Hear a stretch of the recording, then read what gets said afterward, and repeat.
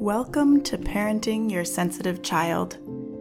Parenting a highly sensitive child can feel overwhelming, and all the parenting books in the world can only get you so far if your head and your heart are out of alignment with your child's.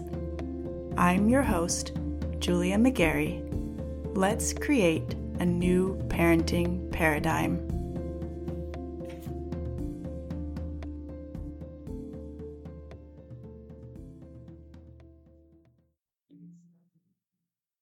Hey y'all, it's been a minute. I ended up taking an unintentional break from podcasting, first because my daughter was sick, and then the day after Halloween, I completely lost my voice.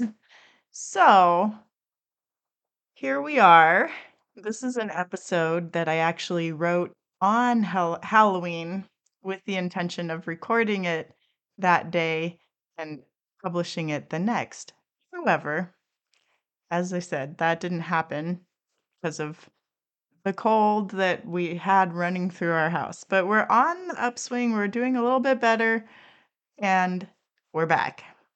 So, I just wanted to share something with you today for your consideration.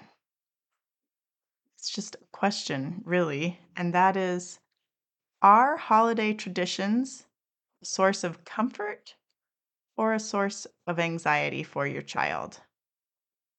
See, I recently saw a Kids Eat in Color post. If you're not following them on Instagram and you have Picky Eater, it's a great account to follow. Anyway, Kids Eat in Color. And the post was about the Switch Witch. Maybe you know this tradition, maybe you don't. But basically, it's a tradition where kids can trade their Halloween candy for a new toy. They set their Halloween candy out, and the Switch Witch comes overnight, takes the candy away, and brings them a new toy.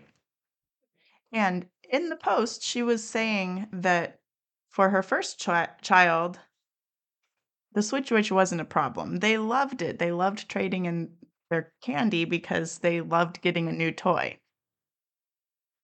But for her youngest, it was a source of stress, and it was actually damaging to the child's relationship with food, with candy, because they felt pressured to consume as much as they possibly could. And it was creating a lot more anxiety than benefit. So, as we wrap up this Halloween season, I want to invite you to consider what worked well for your family this year and what didn't. What traditions do you want to keep going? What traditions are working? And what will you drop next year because it actually isn't benefiting your family? You can even extend this and consider looking forward to the upcoming holidays. What worked well last year and what didn't? What can you change to make the holidays a little bit less stressful for your family? My daughter is 8, and she loves being with her best friend, and she is excited about decorating and costumes. So this year we focused on the social side of Halloween, like we did a trunk or treat and we went trick or treating with friends. We did low key Halloween crafts and decorated. And let me just say, it's tricky when you want the coolest Halloween house and your mom is kind of a minimalist and refuses to buy big decorations that are going to end up in a landfill, right? She wanted to go big. We hit a balance with crafting this year. So we made our own decorations that are reusable for a certain extent, and then other ones are compostable. We also put a lot of energy into costume creation and found lots of opportunities to wear said costume. She's also been needing a lot of downtime lately, and she has had a cold. So, in order to make space for all of this excitement, all of the traditions that we did want to participate in, we cut back on extracurriculars and opted out of a few weeks of swimming lessons, and even a swim meet, right? We had to choose what we wanted to focus on so that we didn't get overwhelmed by how much is happening, how busy this season is. Some of the traditions that we've had in the past that we didn't carry on were the pumpkin patch and carving pumpkins. We let those go this year. She still had some interest in doing both of them, but we weren't able to find a good time for the pumpkin patch. And since they're always so crowded, we just let it slide. She was fine with picking out pumpkins at the grocery store this year. But, she wasn't really motivated to carve them. We thought we might do some last minute or I thought we might do some last minute carving, but it didn't really fit in with our trick-or-treating plans, and ultimately, she was happy with the way we arranged the pumpkins, and carving them was not an issue. We did spend some time talking about how Halloween is still Halloween, even if you don't carve pumpkins, right? So if there's something that's been a tradition for your family that you're letting go because it's um, not the best use of your time anymore, it can be helpful to talk about how the holiday remains even when you release some of the older traditions, some of the little kid traditions if you're parenting an older child now, right?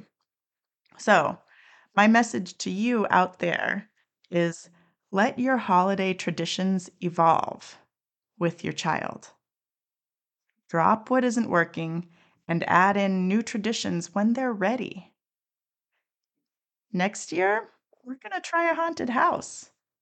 And we've actually started building up to that with starting to watch and read things that are a little bit more scary. I'm talking, remember the show on Nickelodeon, Are You Afraid of the Dark? There is a newer version. We've been able to watch that because nobody dies and there's no blood. um, and in a similar vein, we're about to start reading some John Bellairs books because nobody dies and there's no blood. It's just scary, but it's scary that she can handle. So finding that balance and making adjustments to like move towards their new vision of the holidays, if they are coming up with a new vision, that's a great thing to do. And really, if you think about it, what is the most important thing about the holidays? Is it the traditions or is it being together? If you focus on connection and togetherness with family and friends, you really can't go wrong. Look for what builds connection, look for what builds fun. Be okay with that changing over time and drop the stuff that gets in the way of that or just creates more stress. All right. I hope that this episode has been helpful for you as we move out of October and into November and into the other various end of year holidays, because you can take these thoughts and apply them to what's coming up, as well as applying them to what you're going to do next year. All right. I hope you have a great rest of your week. I will talk to you in the next episode.